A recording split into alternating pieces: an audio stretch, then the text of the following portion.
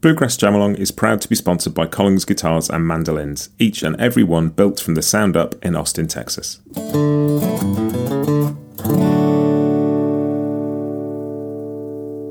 This episode is also brought to you by Peghead Nation, the home of roots music instruction. If you want to improve your playing, join me and thousands of other pickers getting better every day at pegheadnation.com.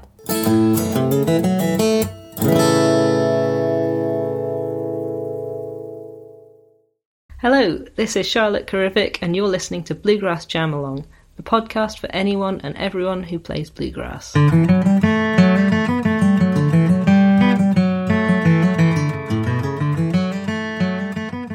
Hey everybody, it's interview time on Bluegrass Jamalong again, and my guest this week is Charlotte Karivic. Charlotte is a multi-instrumentalist, primarily a guitar player these days.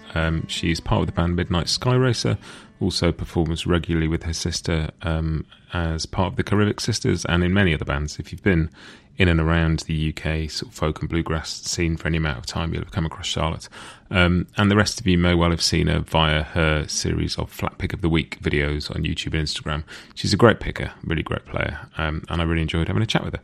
So, here's the interview. So, Charlotte, welcome to the podcast. The first thing I realised is I don't know exactly how to pronounce your surname. Nor do I, to be honest. I think it's Karivic. It's a Cornish name, but yeah, Karivic I think is right. And is that where your family's from, Cornwall? My granddad is, but I grew up. Well, I was born in Sheffield, which is in South Yorkshire, and grew up in South Devon. So, but living in Somerset now. So. And how did somebody from Devon get into playing American music? So I have a twin sister, and she's a fiddle player, and there was a folk group at school, so she joined that, playing violin, and I joined in. Our dad had a mandolin stashed under the bed, and I was taking that along, but I didn't really know what I was doing with it. I was learning classical guitar at the time, and so he was looking for a mandolin teacher for me, and couldn't find one locally, but came across an event called Sore Fingers Summer Schools, which, if you've not heard of it, it's a bluegrass course, but they bring over, for anyone listening who's not heard of it, they bring over all the top players from the States to come and teach for a week, and it's absolutely brilliant. It just happened to be a bluegrass course. It wasn't that we were looking for that or anything. It's just that they taught mandolin there, so went along and did Matt Flinner's course and got absolutely hooked. And while we were there, we met some people who ran a session quite locally to us, so we started going along to that and learnt that way, really. And what sort of age was that then when you were sort of starting, when you first went to Sore Fingers? I think we had our 13th birthday there. It was either our 13th or 14th birthday there. It was kind of we were definitely 13 for some of it. I can't think. No. But yeah, quite a long time ago now. Yeah, it must have been a really, really cool experience, kind of at that age, just to be immersed in that amount of music making in one place. Yeah, it was brilliant, because obviously we'd never really heard that music before, particularly. And we actually had a bit, because our parents have always listened to Alison Krauss, but when we were little, we really didn't like it, and I don't know why, and I feel embarrassed about that now, obviously. but yeah, it was brilliant, and because there aren't that many children, I guess, who are into it, certainly in this country, everyone's incredibly welcoming, and they sort of open their arms as wide as possible to sort of get you in and encourage you, and so it was just a really great experience. Yeah, and the tutors were brilliant, and Stuart Duncan was there that year. So wow. I guess that's the thing as a kid, is learning an instrument is one thing, but finding other people to play with can be quite hard. So I guess you had that, but also you had somebody else at home to play with because you had your sister. Yeah, absolutely. So my sister, she plays fiddle and dobro now, and she plays guitar and mandolin as well, and all sorts of things. But also our dad plays guitar. He used to do finger picking stuff. He was into James Taylor and all that kind of thing. But he's he had to come along to chaperone us, so he plays bluegrass guitar now as well. So there were always three of us. We could never convince our mum to learn bass, unfortunately, but would have been good. So I guess you're one of those interesting musicians for me, just from my point of view, in that my exposure to you has entirely been like online rather than at gigs or hearing albums first. My initial sort of introduction to you was seeing you putting up fiddle tunes on guitar, and is right. Okay. You know, this is the way the world is at the moment. Often you can find somebody and get quite a deep insight into how they play without ever having been to a gig or bought a record, which I've done since, obviously. And I wondered, is guitar more your main instrument now, or do you not really think of yourself as having a main instrument? Guitar is my main one, definitely. I started out on guitar, but classical, but not taught in classical sense. I was just learning classical guitar, but mostly self-taught, really. So it was, and then mandolin, and then I got into bluegrass guitar from mandolin, I guess, because it's sort of fairly transferable skills, and because my sister Laura and I were playing in a duo together, guitar's just it's a more straightforward, it's not necessarily better, but it's certainly more straightforward to use that for accompanying songs and things rather than mandolin, and she'd nabbed the fiddle, so it's lumped with guitar. Yeah, I definitely found that. I think I play mandolin as well, but in the last 18 months or so being at home, just craved a bigger sound and that sort of resonance of a guitar, and just sitting playing mandolin on my own doesn't fill the room in the same sort of way, if you know what I mean. Yeah, you want a bit more low end, I guess. Yeah. And so it sounds like quite a bit of your sort of early live playing and sort of music making was as part of a duo or a trio or in sort of smaller settings. Yeah, it was. So we did have a band when we were 16. We had a band with a banjo player same age as us from Cornwall. Her name's JC Harris, and she mostly plays guitar and sings now, but she's brilliant. We had a band called Blue South. Our dad played guitar with us, and we had a couple of bass players who alternated, and so that was really, really nice. But the three of us fronted it, which was, got us the gigs really. Three young teenage girls trying to do it, and the kind of it sells. But, and then it was really nice, and so it was really nice and surprising to find someone our age who was relatively local. So she's from Cornwall, sort of down. She's in Redruth, sort of always been down that way. So I think it must be about an hour and a half from home, and 2 hours or something like that, that's as close as you're going to get, really. So we were doing that and the duo, and we've had lots of other bands with various other players over the years, but the main sort of professional element, I guess, has been duo. Except now, I guess now, sort of flip that around, and you're in a band, which sounds like it's even more sort of spread out geographically than your trio was. It's spread a very long way, with Tabitha being in South Carolina now. That's made the distance even more. She used to be in Northern Ireland, so Midnight Sky Racer, that's been really fun. It's something that I've been wanting to do for years and years and years, but just waiting for the right pieces to fall together. It's just, as soon as the first time we all played together, it's like just this sort of feeling of relaxation, really, I suppose. It's like this huge weight. It's like, this is what I know how to do. Never had such a great feeling 5-piece bluegrass band to play with before, like that rhythm section with Eleanor and Leanne on bass and mandolin. They fit together really well, and it's just really fun to play with them. And Tabitha obviously is amazing on banjo. And was it sort of consciously put together as a band, or did you sort of happen to play at a festival and realise you got on? It was consciously put together, yeah. I thought it'd be fun to have a band that was all girls, just more from a social point of view, really, and that kind of thing. It's just nice to do that kind of thing sometimes. And I say girls, apart from Tabitha, we're all probably women now, I guess. It's I love the use of the word probably.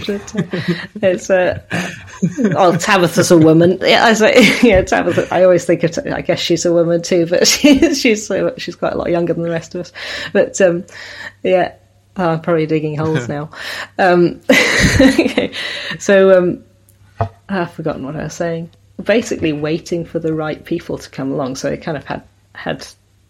We didn't know everyone that well. Obviously, I know Laura really well, but and I've known Eleanor for a long time, but not really been close friends. Just kind of known that, kind of known each other to say hello to, obviously, because it's a small scene, and then kind of knew of and had met once with Leanne, and then it was just kind of waiting for a great banjo player to appear and be old enough to travel on our own.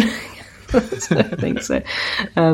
It's just So it's like Tabitha, and it's like, okay, now's we've got the lineup. Let's see if they'll do it. And they said yeah. So that's good. I can't remember where I either read or heard, but I have a sort of memory of you describing Midnight Sky Race as like a proper bluegrass band rather than something progressive or the kind of things you've done through. And that was something you really wanted to do, was the more traditional sort of 5-piece. Yeah, and I would never say we're traditional. Not along the lines of Bill Monroe Flat and Scruggs kind of traditional, but I think it's inarguably bluegrass. Whether you're someone who likes the more sort of modern kind of style of it or not, I think you would say it was bluegrass. I hope you would. Whereas we've done other things before, and there's Cardboard Fox as well. It's still an ongoing project, although we don't do much with that at the moment, which is far more modern. And it's mostly just a lineup of instruments thing, and it's having that full set of 5, and you know how well that works. Just those 5 instruments, they just work. All the roles are filled, and it's great when that happens.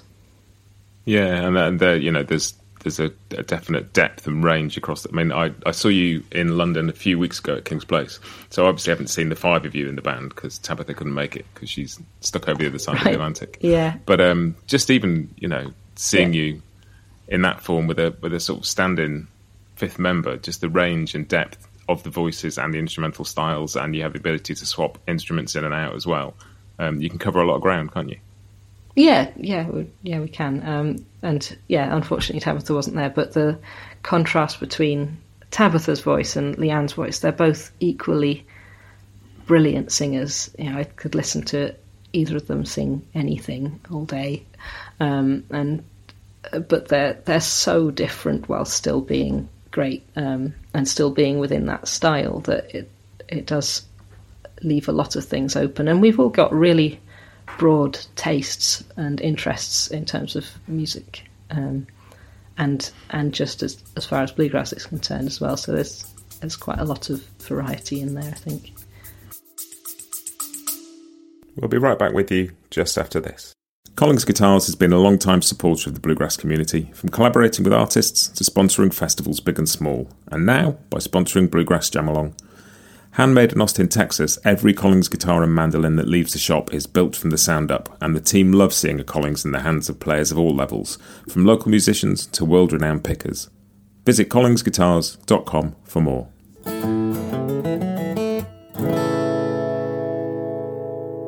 This episode is also brought to you by Peghead Nation, the home of roots music instruction. With 65 streaming video courses for guitar, mandolin, banjo, fiddle, dobro, bass and ukulele from some of the leading names in acoustic music, Peghead Nation has something for every picker. You'll learn the tunes and techniques you need to join in at jams and play the music you love, plus advanced techniques like improvisation, theory and ear training. Your first course is just $20 per month, and you can add more for $10 a month. Sign up for any course and get your first month free with the promo code JAMALONG, all one word. Join thousands of other players, including me, who are advancing on their instruments and having more fun playing the roots music they love at pegheadnation.com. You've also got some great original songs. You've got solid writing skills in the band too, both tunes and songs as well. Oh, thanks. Yeah, that was a nice surprise actually, because it wasn't intended to go very far. Really, we've never had a 5-piece band that's been able to, because the more people you have in the band, the more it costs to keep a band going. So it was kind of like, okay, we'll try and get some festivals. We'll just have a bit of fun. We'll do some of our favourite bluegrass covers and that kind of thing. And then Eleanor, who I knew she wrote tunes. I didn't know she writes songs. I'm not sure she had written songs before, actually. She was the one who kind of kick-started the songwriting element of it. And so we kind of ended up doing mostly original stuff. And when it was really early on and we were offered a tour in Germany and Switzerland, but the deal was we'd only been together a few months. We put out a couple of videos and they kind of went mad on the internet. And we got off this tour. It was really short time frame, but he said, you can do this. I can book you this really great tour, but you've got to have an album. So we thought, okay, we'd better write an album. So it was kind of, it had a real heavy boot up it to kind of get it going, I guess. And it was great, because now we've kind of fairly prolific in terms of songwriting within the band. There are quite a few left in the wings that we haven't done anything with yet, but that's good. Raring to all get back together and kind of get back on it. Yeah, they're really hoping things come off. We got a load of stuff next summer, and so we're really desperately hoping it comes off and we can get Tabitha over and be the 5 of us again, because we missed her. It was weird without her. You had quite a chaotic tour, didn't you, in the end? Yeah, that kind of just fizzled to an end. In the end, it was just it was. We couldn't find someone who could do the banjo dep, and so I ended up having to play banjo, but I don't play bluegrass banjo. I play clawhammer, so it wasn't quite the same thing. So. But we got Vera Van Heeringen as a dep for me. She's brilliant, obviously. So she did a great job. But it was different anyway, because obviously I'm not a bluegrass banjo player, and so there was that element. But then, various people had to. Laura had to drop out for one gig because of her daughter being ill, and then the last 2 gigs, Eleanor had to drop out and Laura had to drop out, and so it ended up just, and Leanne thought, this is enough, there's too many people have dropped out, but Vera and I thought, right, we'll carry on, we're gonna see this to the end. So last couple of gigs it was just me and Vera, so I was kind of the only original member left on the tour, which was funny.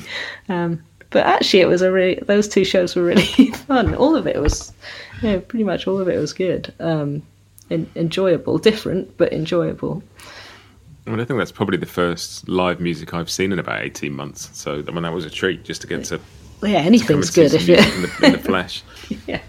Well, that makes it sound like I'm just saying it was good because I was out of the house. It was actually brilliant as well. Okay. Thank you. I think what I love as well is there's a real sort of onstage chat sort of between you and the audience, which is a bit of a folk music thing anyway. You don't tend to get it in the same way with rock music and pop music, but there's a definite kind of talking to the room, Yeah, sort of a bit haphazard. It's always very entertaining. And the thing that made me laugh is I thought I was the only person who'd ever been in a band with a song named after a potato, but it turns out not. Oh, right, you've got one of those, do you? We did, the last band I was in had a song called Yetholm's Yellow Gypsy, which is a type of potato. Oh, that's a really good name. That is a good Random name. connections. Yeah. Could be a whole album. So I'd really like to talk a little bit about your guitar style, if that's all right, because that's kind of one of the main reasons I was really keen to talk to you, just watching the stuff you've been putting out over lockdown and over the last couple of years. And I don't think I've ever seen anybody play guitar quite like you do. There's a real sort of through line to everything you do. The notes connect to each other, but there's also just a sense of, like, you seem so happy to go up the neck playing a fiddle tune, and it's almost like watching a banjo player using open strings and fretted notes, and everything seems to be available, and it's such a lovely thing to watch. And I wondered if your style had developed, like if you could pinpoint how it's changed and how you got to where you got to, because it's pretty unique, I think. Yeah, so say it's a little bit like a banjo player. I do play banjo, so there's maybe some element of that. My influences mostly, I say influences, my influence is mostly David Greer. He's my absolute hero. So I'm really interested in flat picking guitar as a solo instrument, which is something that I think is hard to get right, or at least hard to feel happy with. I often think that actually it's a case of just playing a straight line, flat picked cleanly, does sound great, but it's hard to convince yourself that that's the case. And so I'm always trying to find ways to fill out that sound a little bit. And so including open strings and things even when you're playing up the neck is a way of doing that. And I really like to try and imply the harmony in the melody as much as possible. So try and get the chords going and the bass notes from those underneath it. So yeah, that's something. I'm also I'm really keen on the idea of it being a process of exploring ideas. So for a time I was kind of bored with my playing, and then I think it was something David Greer said actually again at Sore Fingers. He taught the course there, and I kind of went on his course, and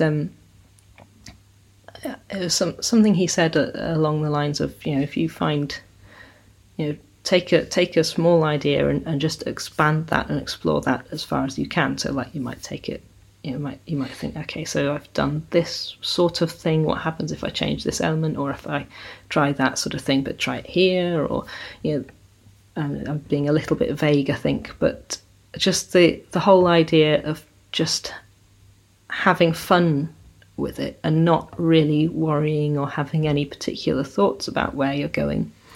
I think that's something that informs the way I do those arrangements. And so the things that you're talking about, the fiddle tune arrangements and things, they're not off the cuff. They are arrangements. They're things I've sat down and found ways of doing it. And I kind of, it sounds horribly pretentious, but I kind of think of it as like flat picking poetry in a sense, in that rather than like if I was to actually perform it or want to listen to it normally, then I would want to put those ideas a lot more spread out, like develop them more slowly, rather than sort of, it's kind of like everything is crammed into one thing, because I'm trying to get a load of ideas into one take, because the whole point of it originally was that it was an Instagram series, so you get a minute and that's it, so you only get one time round the tune,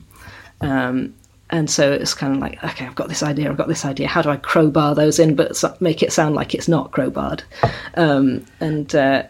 so that's what I've been doing for the past year, I suppose, and it's been really, really fun to do it. Yeah, it's taught me a lot about playing and things, and but the main thing is it's just kept me playing. That's all, because while gigs have been cancelled and things, it's just been really good to have a focus because I'm naturally pretty lazy. So if I don't have anything like that, I just won't play. So, as much as I love it, I just won't do it. That's why I started making a podcast. It gave me a deadline every week, you know, because nobody else was going to give me one. Without a deadline, it's hard. Yeah. But that thought about David Greer and exploring ideas, I think it's a lovely thing. Brian Sutton talks about the massive influence of John Hartford on him, and just the John Hartford saying, play with the music. Don't just play the music, play with the music. Yeah. You know, play around with the music is the essence of it, and just see what you can do. And it's very, and because there's even a simple tune like, I don't know, Billy in the Low Ground or something, there's so many places you can go with that, and so many, you know, you've got different rhythms, you've got improvisation, you've got reharmonization, there's so much you can do. And I think that's the interesting thing about fiddle tunes, and what I love about them is that they are and can be such a simple, effective, shared language, and at the same time they can, as you say, be poetry and anything in between.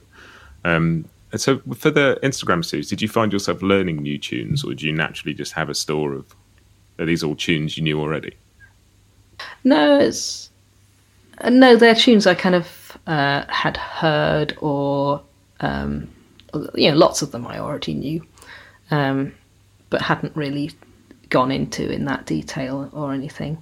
But yeah, because I'm an old-time banjo player as well, so there's a vast catalogue of old-time fiddle tunes, which are such great tunes, and they're sort of a little bit untapped in the bluegrass guitar sense, because they're not bluegrass tunes, I guess they're old-time tunes, but loads of the jam tunes now that we think of are bluegrass tunes, they're old-time tunes, but they kind of just crossed over into that. And there are so many more that could do that, but they just haven't done it yet.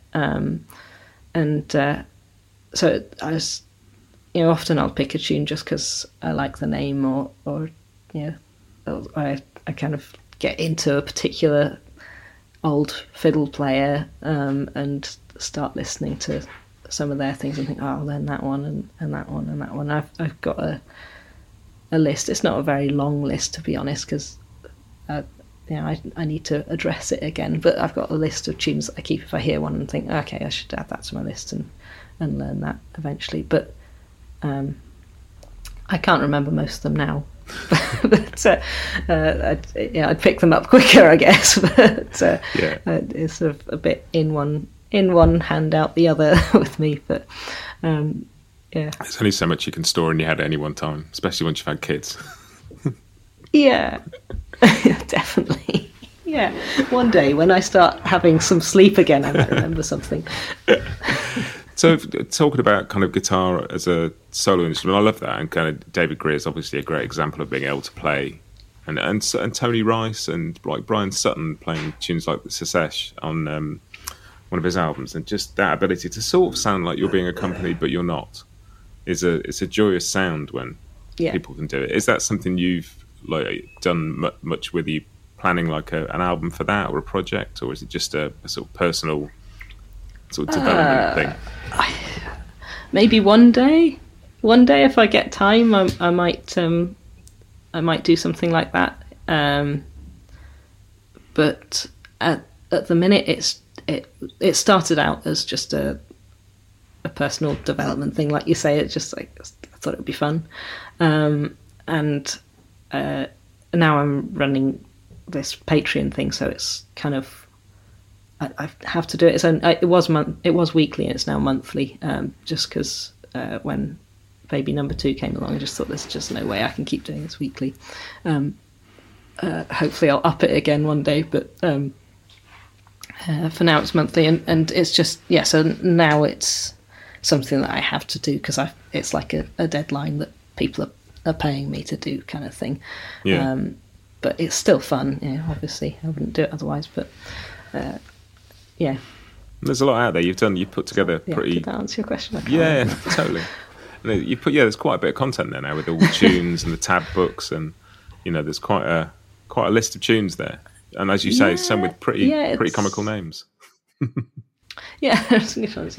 It's just, I think it's 56 will be the next one, number 56, so it's a sort of fair back catalogue of stuff now.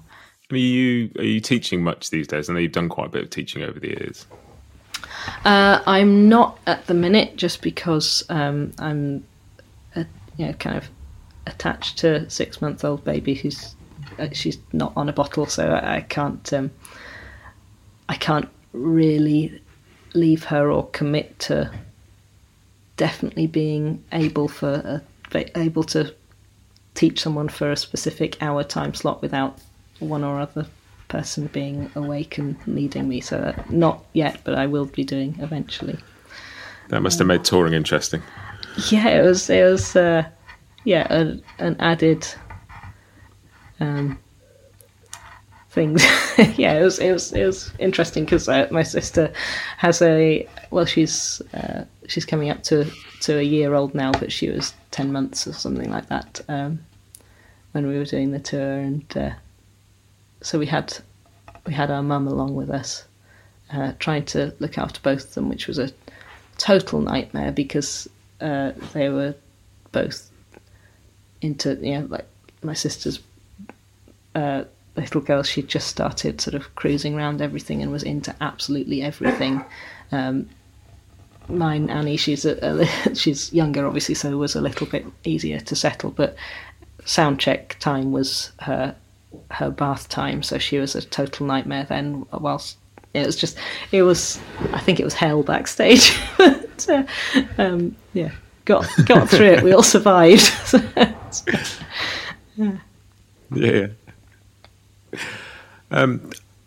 So I guess connected to the teaching thing, the one thing I was going to ask you about, just because it's something I find very interesting, is that as a multi-instrumentalist, obviously you've invested a lot of time in each of those instruments, and a lot of people talk about whether to focus on one instrument, whether to learn two, like how to.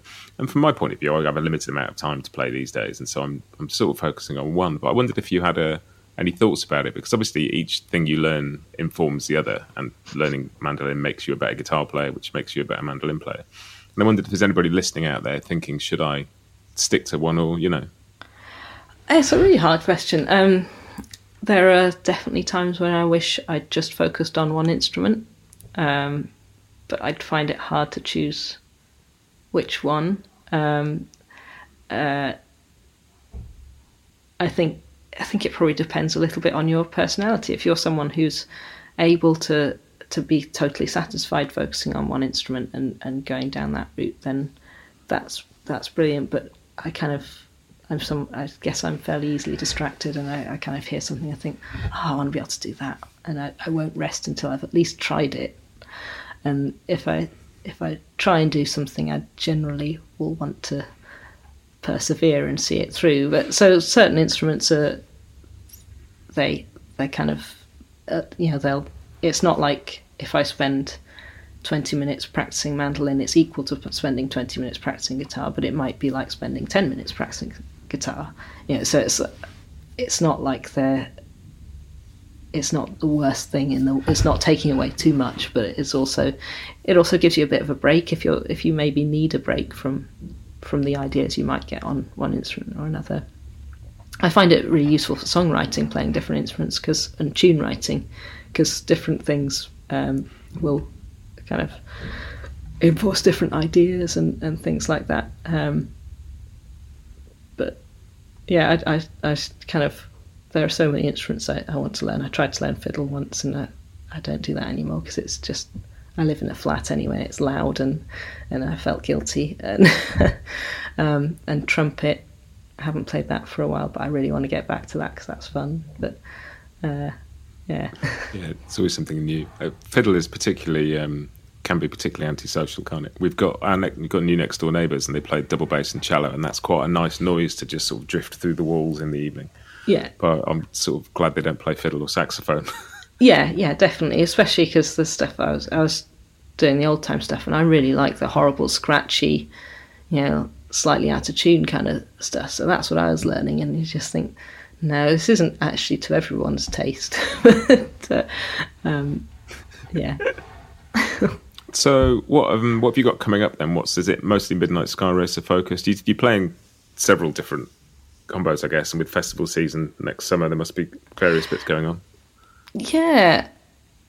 I haven't looked that far ahead, to be honest. I only really look maybe a week ahead. Otherwise, I get in a muddle. But I know we're touring with Midnight Sky Racer in the summer. I don't think actually there's a lot on between now and then. I'm recording with Laura a duo album in August, and I guess I think we're touring that in, I think it's November, but I could be totally wrong about that. And that's something I'm really excited about. Actually, we've not done a duo album for a really long time, not a proper one. We did a live one just as like an interim thing, but we've had so many other projects in between that we've just kind of not, we've put out so many albums with other bands, we've not really had a window to do a duo one. And we got some really nice stuff for that, so I'm looking forward to that, which will be good. And yeah, between now and then I'll just be ploughing out, churning out the tunes, I guess, which is fun. Cool. And I read, I think it must be on your website, but a list of your musical heroes. There's Matt Flinner, Adam Steffi, Mike Marshall, Chris Thile, David Greer, Kenny Smith, Brian Sutton. A list of people that would be inspiring to anybody. I was wondering if there were particular. Often, if I interview somebody for the podcast, they can remember hearing a particular player at a particular moment, or just seeing somebody and going, "Ooh, what's that?" Just talking to Justin Moses a few weeks ago, and he's got a very vivid memory of seeing Ron Block play with Alison Krauss. And I wondered if there were, you talked about David Greer as being kind of the key influence there. I wondered if that list had changed over time, or if that was. David Greer's. So, like I said, it's kind of got into the music through Sore Fingers and mandolin. Matt Flinner was the tutor there, so he's like, I idolise him. He was a brilliant first tutor, and I still absolutely love his playing.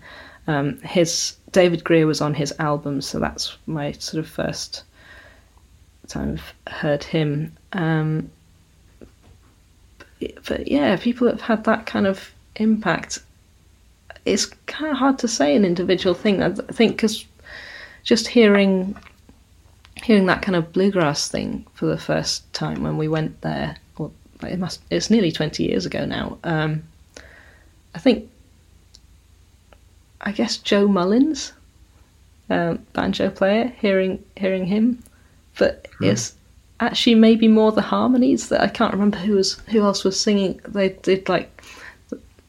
used to do a lot more in terms of they don't do it so much now, but a lot more in terms of the tutors getting together and putting on a concert, and it was always used to be everything was free. I think now it's more like there are ticketed concerts throughout the week and stuff like that. But they did a workshop, I think, or a concert sort of workshop thing on bluegrass harmonies, and not having heard that before, and hearing Joe Mullins do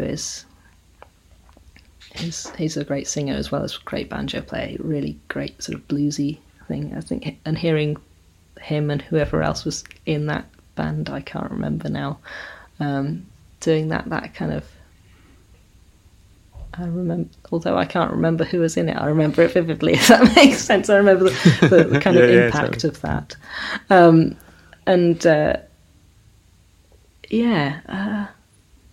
I'm hopeless at answering these questions on the spot. But yeah, David Greer, Matt Flinner and David Greer, they're the kind of, they're my real huge influences, I guess. And what a joy to have been able to be taught by both of them, particularly, being over here where that's a less common occurrence, to, been able to actually spend some time with them. Yeah, it's there's nothing quite like it. Have you been to Sore Fingers? I've probably met you there and not realised it. So, I booked to go twice, and both times had to cancel. Once, I think once was for a wedding, and once I was booked to do the Mike Marshall mandolin course, and we had to move house that week, and there was no other time we could do it. Ah, it's annoying. So yeah, I was gutted about that. Yeah. But the joy of the internet now is, you can get guitar lessons from lots of. I'm now learning from Brian Sutton on the Artist Works site, and that's such a amazing thing to be able to do. Yeah, the Artist Works thing is brilliant. It's really brilliant. But yeah, so Sore Fingers, you should try and go again if and when it's up and running again. It's not, the main thing isn't the tutors in a way. It's more the camaraderie of the students and just the overall atmosphere. There's a huge buzz about it. And I imagine when it first comes back together, it's going to be even more so. It's just it's a week-long party, and it's exhausting and brilliant. And but yeah, it's great for learning as well. But the being there is brilliant. We've not missed one since we first went, and wow. I don't intend to. Yeah, that sounds amazing. I'd love to go. So if people want to find out a bit more about the tunes and what you've got coming up in terms of gigs, where's the best place for people to find you? We'll stick links in the show notes. Best place, I guess my website's probably not very up to date at the moment. Probably Instagram or YouTube if you just search my name, which is Charlotte Karivic, or my Instagram handle is just Charlotte Guitar, which is a lot easier to remember and to find. And then I think you can find all the links through that, which is probably the easiest way to do it. But yeah. Cool. We'll stick with some links to that in the show notes so people can find those easily. It's been great chatting to you. I've really enjoyed it. And hopefully I'll get a chance to see you play live again soon. Yeah, and hopefully meet you in person. Yeah, that'd be great. Cool, thank you very much.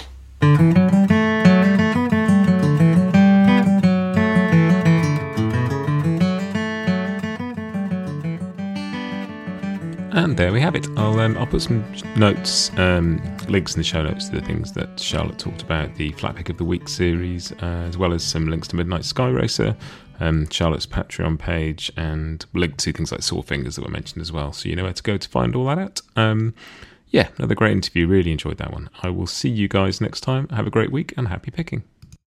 Bluegrass Jamalong is proud to be sponsored by Collings Guitars and Mandolins, making some of the finest guitars and mandolins in the world since the 1970s. Visit collingsguitars.com and find out why.